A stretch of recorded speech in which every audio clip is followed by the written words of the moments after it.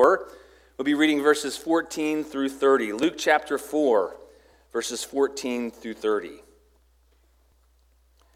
And Jesus returned in the power of the Spirit to Galilee. And a report about him went out all throughout the surrounding country, and he taught in their synagogues, being glorified by all. And he came to Nazareth, where he'd been brought up. And as was his custom, he went to the synagogue on the Sabbath day, and he stood up to read. And the scroll of the prophet Isaiah was given to him.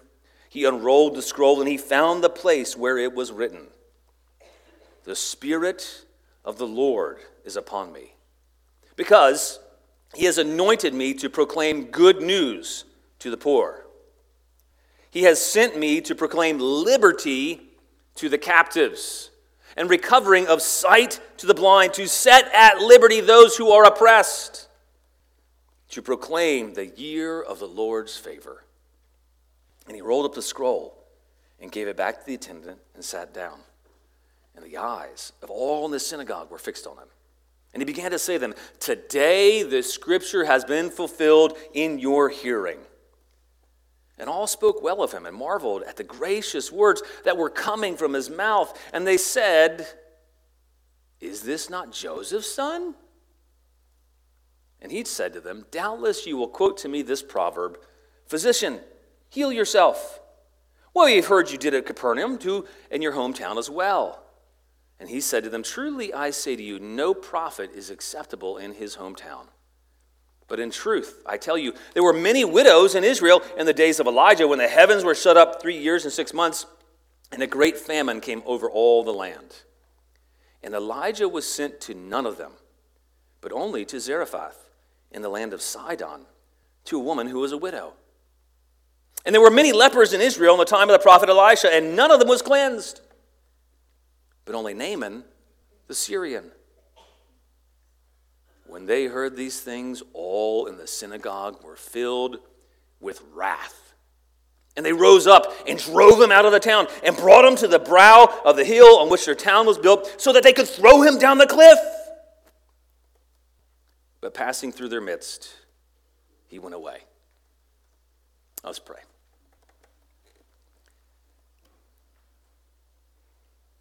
Father, thank you for bringing us this word from the life of Jesus. Thank you for showing us this, because, Lord, you desire to show us yourself. You desire to show us who it is that can say that you are with us always.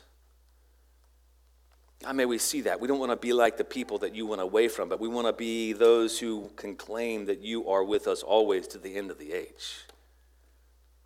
I pray that you would illuminate our hearts and minds.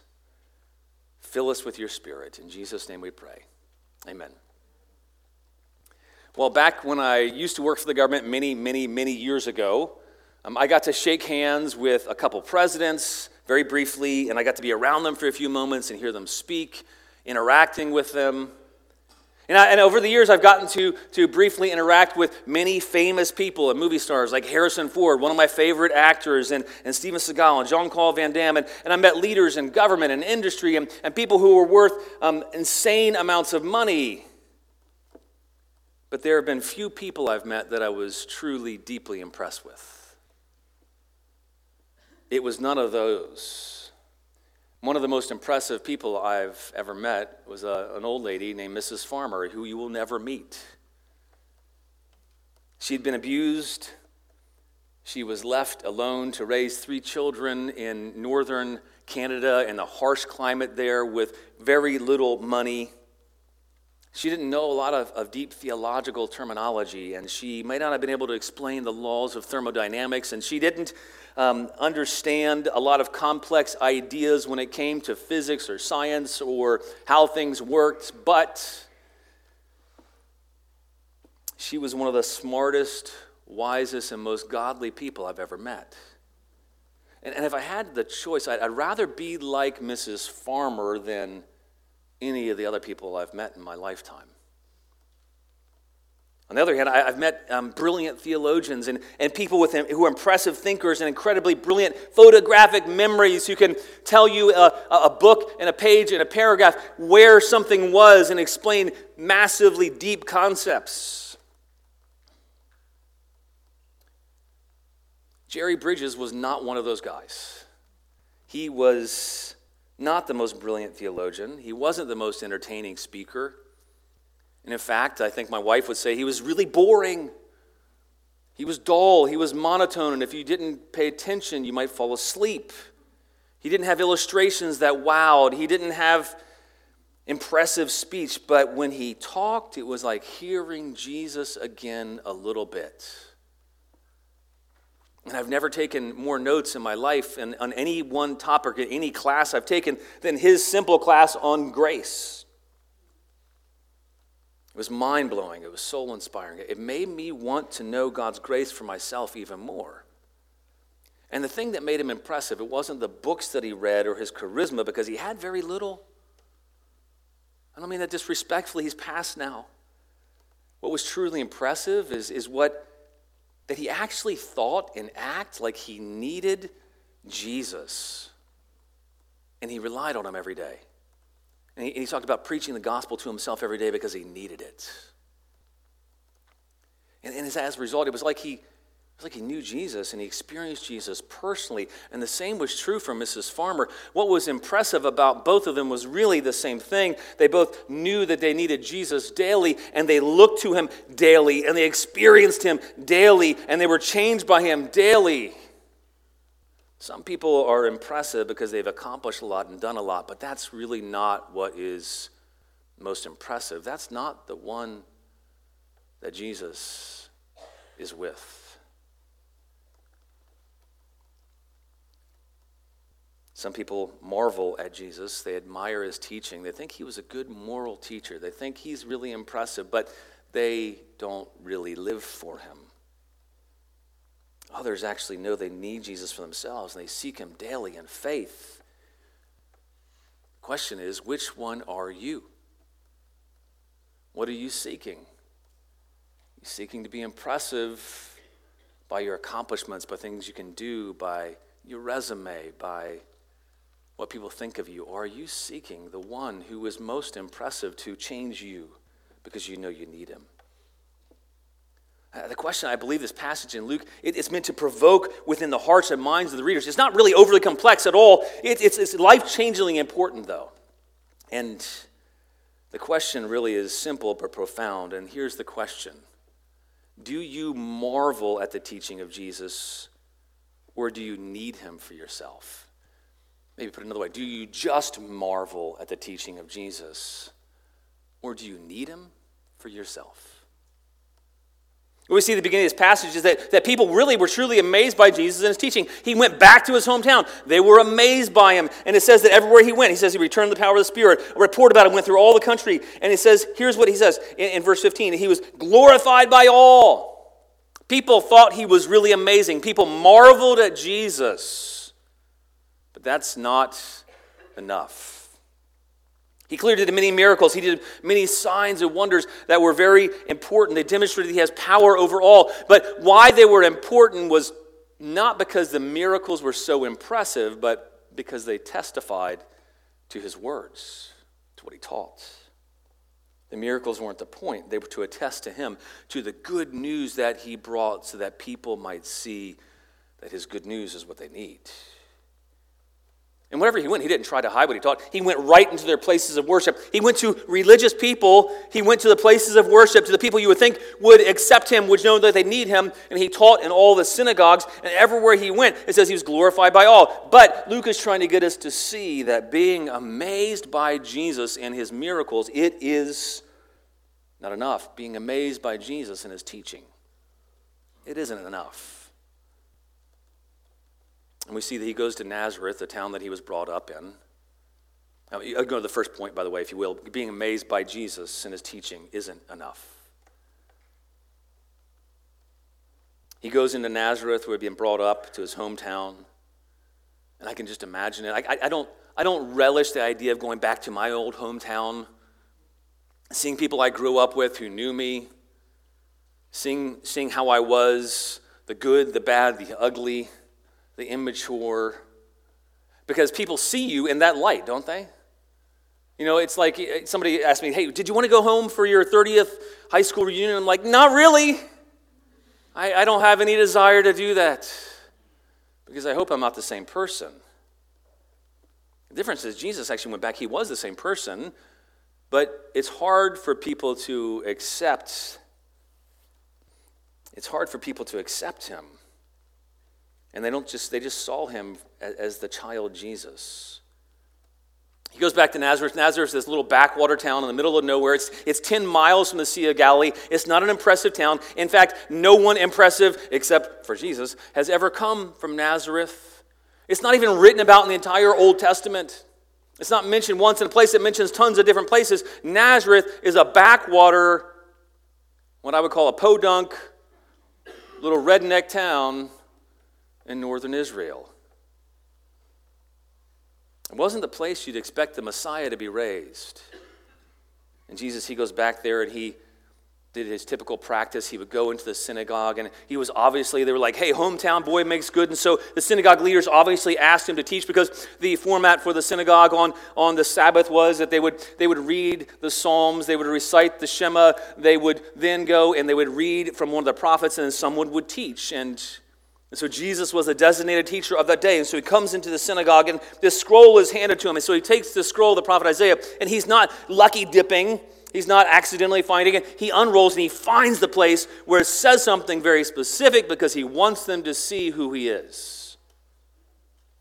And he goes and he reads it and he deliberately teaches them about who he is. He wanted them to see and to hear the good news and to see that they needed this good news themselves. He tells us in verse 20, he rolls back the scroll and he sits down and then everybody's looking at him. What will this one say? We've heard all about him. He left here and now he's done good by himself and he's taught everywhere and everybody's glorifying him. What's he going to say? And they're hanging on every word. And then he says something that's shocking to them. He says, today, meaning right now, this scripture has been fulfilled in your hearing. I don't know what they thought about that for a moment, but they were shocked. They were in awe. Because the message was clear and unambiguous. He was reading from Isaiah 61, and he was quoting the fact that God has anointed him. So he was claiming these very words for himself, saying, God has anointed me. What God did at the Jordan when he was baptized, and he was filled with the Spirit and came down like a dove. And the voice of God, he says, God has anointed me. And so this is right on the heels of that. And he says, I was anointed to proclaim or to preach the good news, this gospel message. It's the same word elsewhere that's used in the New Testament for the evangelize. And he talks about he was sent to proclaim the good news to the poor, those who are poor in spirit, those who know that they are needy. He says, this is the very reason I was sent to proclaim the good news to those who are poor in spirit, those who are needy, because often those two go together. When you are impoverished, when you're poor, when you don't have much, you know you need. And so it's not those who are just physically poor, but often those who are physically poor know that they need a rescuer, they need a savior. He says, I was sent to proclaim good news to those who are poor in spirit. And then he says, I was sent to proclaim liberty to the captives. Now he's not talking to any captives physically here, but those who are captive know they need to be set free. And he says, I came to proclaim liberty to those who are captive. Now, interestingly enough, that word for liberty, it's only translated liberty here, and it's used 16 times in the New Testament. 15 of those times, it's always translated elsewhere, forgiveness. It's because liberty is what forgiveness brings. I was sent to proclaim forgiveness, the liberty of forgiveness, the freedom that forgiveness brings. It's not the liberty in the sense of the thing like we sing America, the sweet land of liberty. No, this is true liberty, true freedom, forgiveness from sins.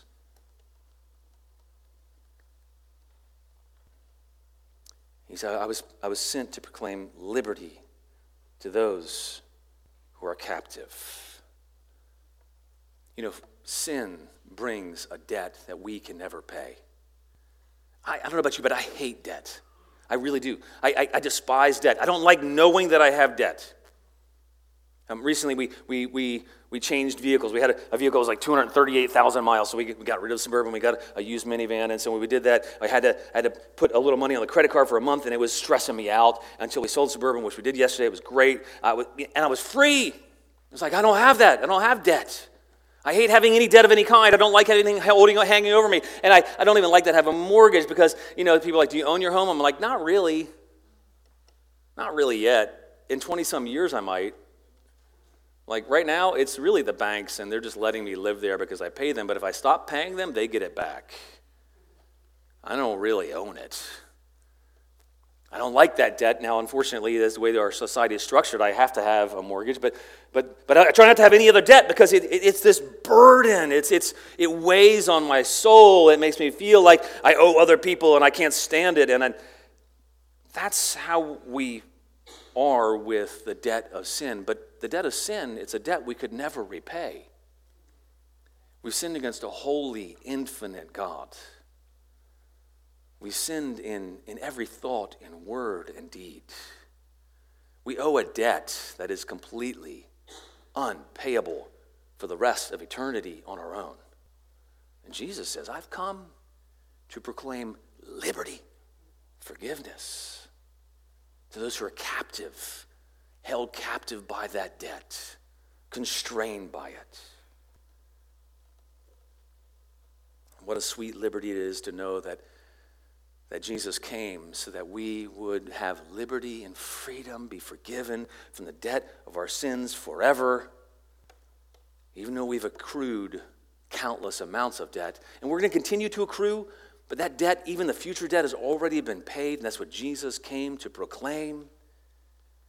Not only that, he says, I came to proclaim recovering of sight to the blind. And he's not just talking about physical blindness because people who are blind know they can't see. He's talking about spiritual blindness because we're unable to see God. We're unable to see the truth on our own. And so Jesus came to radically open up our eyes so that we might see him, see salvation, see God, see the truth, and have it set us free. He says to set at liberty, same word again, to set at forgiveness, those who are oppressed. The word for oppressed there is literally broken in pieces. He says, I came to proclaim liberty or forgiveness for those who are broken.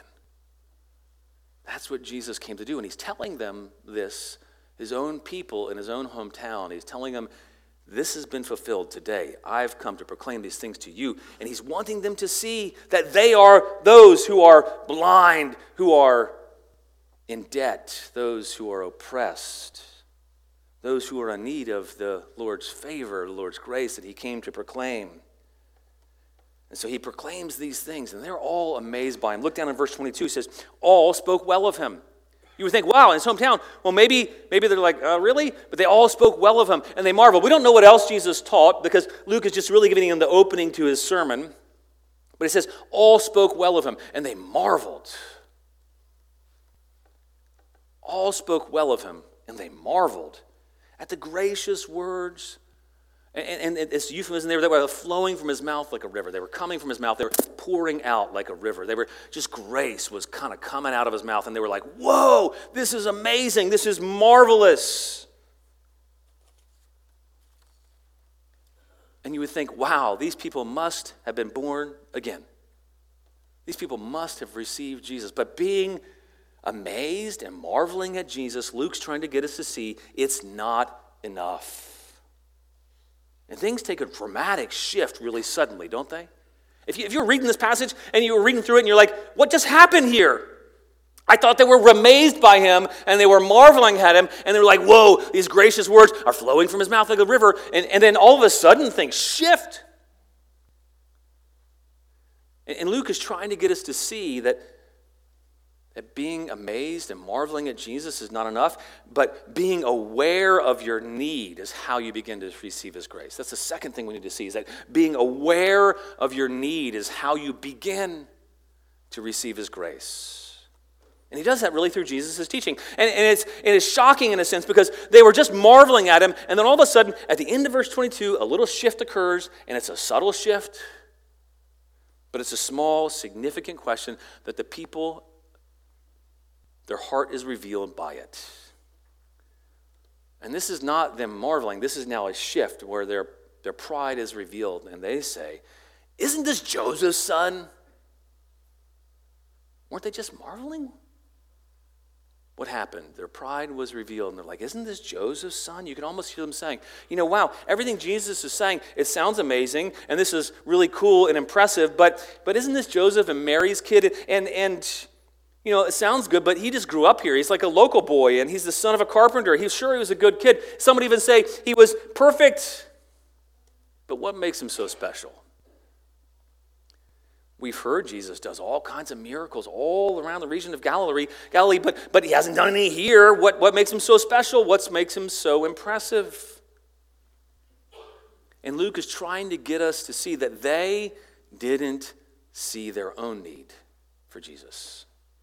Jesus just revealed that he came to set the captives free, to bring forgiveness from debt of sin, to open up blind eyes, to proclaim liberty to those who are broken in pieces.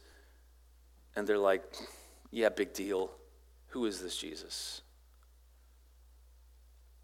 They didn't see themselves in the story. They didn't see their own need. Do we see ourselves as one of those people who are in need?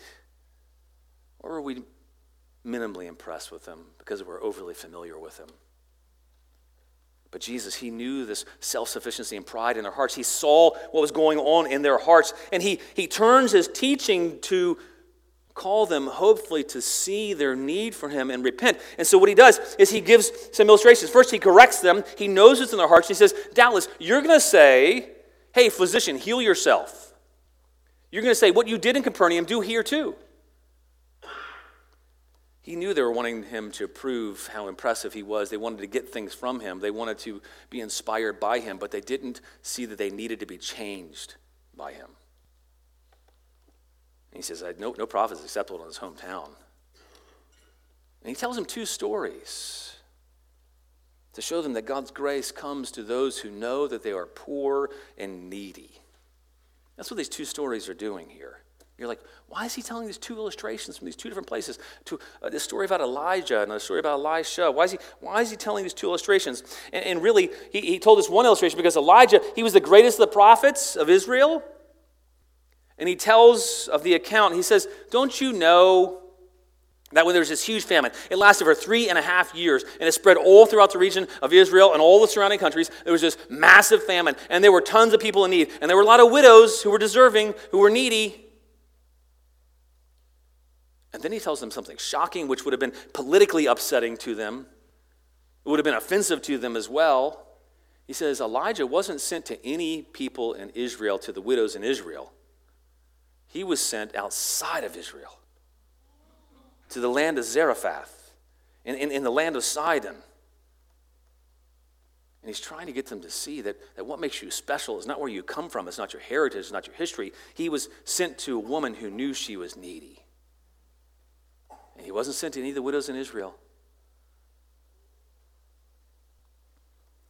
This land of Zarephath and the city of Zarephath and the land of Sidon, it was the area that Jezebel was from, this wicked queen who married one of the kings of Israel, and it was synonymous with wickedness. And what Jesus is trying to get them to see is that, do you know who God shows mercy to? It has nothing to do with heritage, it has nothing to do with your background or whether you can claim a pedigree. It has everything to do with knowing you're needy. They would have known that account really well. In 1 Kings 17:10, it tells of it. It says, when he came to the gate of the city, talking about Elijah, behold, a widow was there gathering sticks, and he called to her and said, please get me a little water in a jar that I might drink. As she was going to get it, he called to her and says, please bring me a piece of bread in your hand. And she said, as the Lord your God lives, I have no bread, only a handful of flour in the bowl and a little oil in the jar. And behold, I'm gathering a few sticks, that I might go in and prepare for me and my son, that we may eat it and die. She knew she was needy. She knew she was desperate. Then Elijah said to her, "Do not fear. Go and do as you said. Make me a little bread cake from it first and bring it out to me. And afterward, then you may make one for yourself and for your son. Thus says the Lord God of Israel, the bowl of flour shall not be exhausted, nor shall the jar of oil be empty until the day that the Lord sends rain on the face of the earth." So she went and did according to the word of Elijah. She didn't wait to see what he could do first. She believed his word. She believed the word of the prophet, saw her need, and she responded. That's what Jesus is trying to get them to see that they need to do. They need to hear his word and respond prior to asking for proof, for God to do something for them. And so this woman, she responds, and she was in great need. She knew she was desperate. She knew she was about to make the last meal for her and her son, and yet she sacrifices not just her own need, she puts the prophet's need ahead of her son, something no mother would want to do. But she knows she's desperate and she's impoverished, and so she didn't fear. She acted in faith. And God supplied her need and brought her son back to life. Second illustration Jesus used was from the prophet Elisha. He uses a different illustration. And they're getting it so far, right? They're tracking. They're like, hang on. You're saying something like God goes to those outside of Israel, our hated enemies, because they need? And he tells his second story. He says, and there were many lepers in Israel at the time of the prophet Elisha, and none of them was cleansed. Well, wait a minute. Jesus, aren't we deserving? Shouldn't you be cleansing us? He says there was lots of lepers in Israel at the time of Elisha, but God didn't send Elisha to any of them. Instead, he healed Naaman, the Syrian. And the Syrians were these enemies of Israel. And Jesus is using Naaman as an example. He used the widow as an example because of her physical poverty and her spiritual poverty. Naaman, he was oppressed in the sense he was actually falling to pieces. He had leprosy. He was falling apart physically. Parts of his body were falling off of him. So we have the poor and we have the oppressed. And at first, Naaman was too proud and angry to obey the prophet and go and wash in the river because the prophet didn't even come out to him. Elisha sent his servant out to him, and Naaman, at first, he was offended, he was angry, he was proud. But then, here's what happened with Naaman. He responded, he humbled himself, and he responded to the word of his servant. He said, okay, I'm going to humble myself. I'm going to act on the prophet's word because I'm broken in pieces. And he did. And God healed him. He was desperate. He knew he needed to be made whole, and God looked to him to heal him. People in Nazareth now, they're getting it. Jesus is making a point. He was driving home the fact that God responds to those who are needy and unworthy. He came to set the poor, the captive, the blind, the oppressed free through forgiveness of sins, and that we have to see that we need Jesus in order to receive him. We have to acknowledge that we're poor. We have to set aside our pride. We have to see that we're blind, we're oppressed, we're falling to pieces without him if we want to receive the grace that he brings. And so the question we're meant to ask ourselves as we're hearing the story that they were meant to ask themselves is who are we more like? Are we more like the widow and Naaman?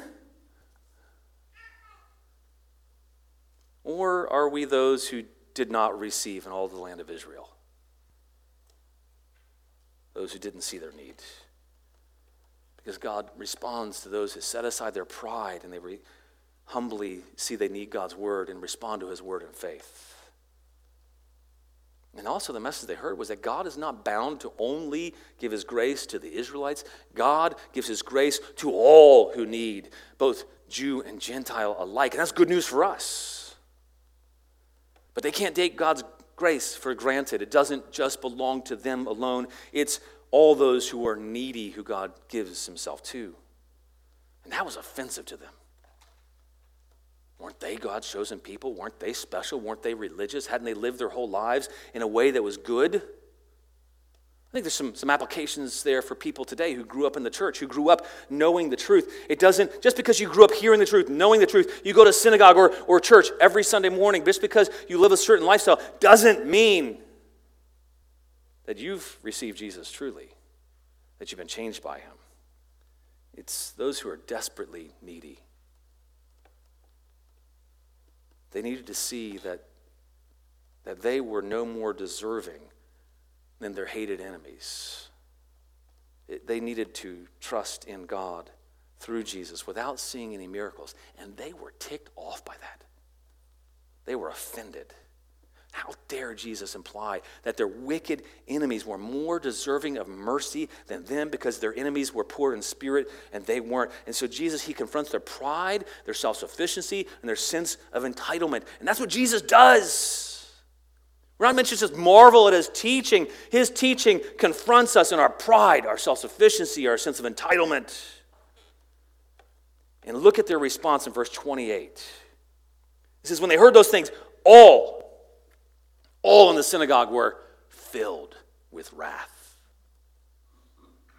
They just went from marveling to now they're so angry at him that they're eaten up with it. They're filled with wrath. They're boiling over. You know why? Because the proud person gets angry when they don't get what they think they deserve.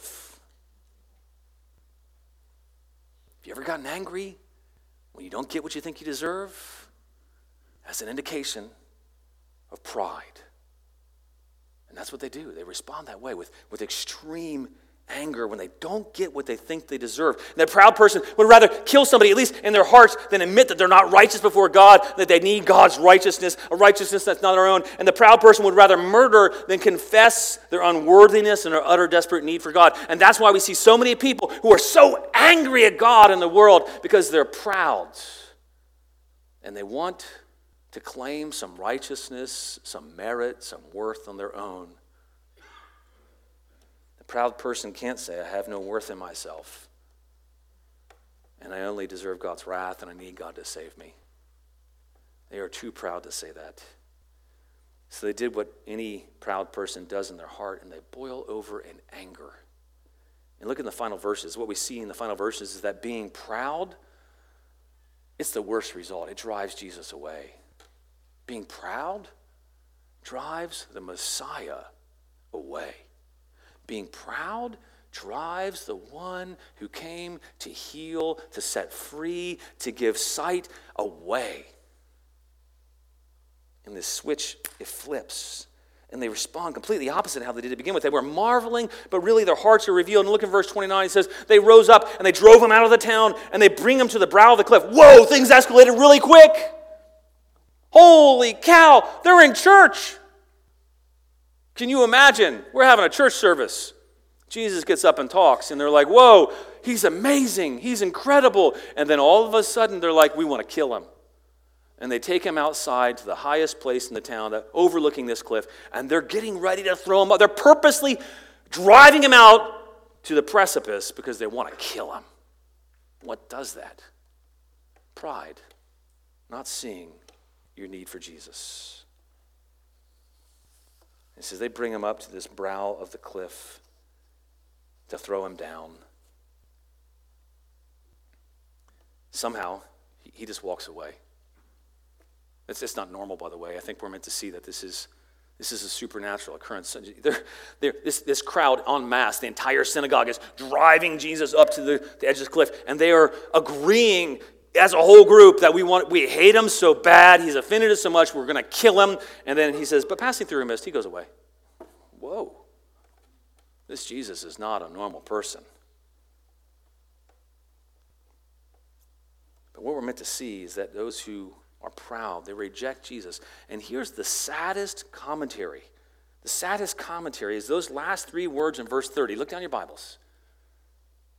3 words. He went away. Jesus went away. The Messiah, the one they've been longing for 400 years, was back in their midst. And he'd come to proclaim sight to the blind, to set free those who were poor and impoverished, to forgive sins, to release those who were broken, to give them freedom. And they reject him. And he went away. He went away. That's the saddest words I can think of in Scripture is, Jesus went away. He goes away for those who are proud and refuse to confess their need. He goes away from those who refuse to respond to him humbly. Ironically, Mark told us later that he actually went to the vicinity of Tyre and Sidon. Outside of Israel, he went there, and a huge number of people heard all that he was doing, and they came to him. And a couple of chapters later in Luke, we're going to see that he goes specifically to a Syrophoenician woman, and he goes to the region of Tyre and Sidon, and so many people come, and they're healed of their diseases. They received Jesus. They saw their need for him, and he didn't go away from them. But here in his own hometown, the people who should have recognized him, who should have humbled themselves, they were religious people, church-going, good moral people, Jesus goes away from. How damning that is. He went away. And we don't see really that the people of Nazareth ever respond. And what's the point that Luke is trying to drive home, that Jesus is driving home, that Luke is trying to get us to see? I think it's this main point that we can walk away with today. What's the main point? That humbly admit your need for Jesus. Here's the main point that we need to walk away today. Humbly admit your need for Jesus in order to receive his liberty. He came to proclaim liberty, freedom, forgiveness. Humbly admit. Humbly admit we have nothing to offer on our own. Don't ask him to prove himself to you. He's already done that. He died on the cross to prove his love for you. He was resurrected to prove his power over sin and death and hell.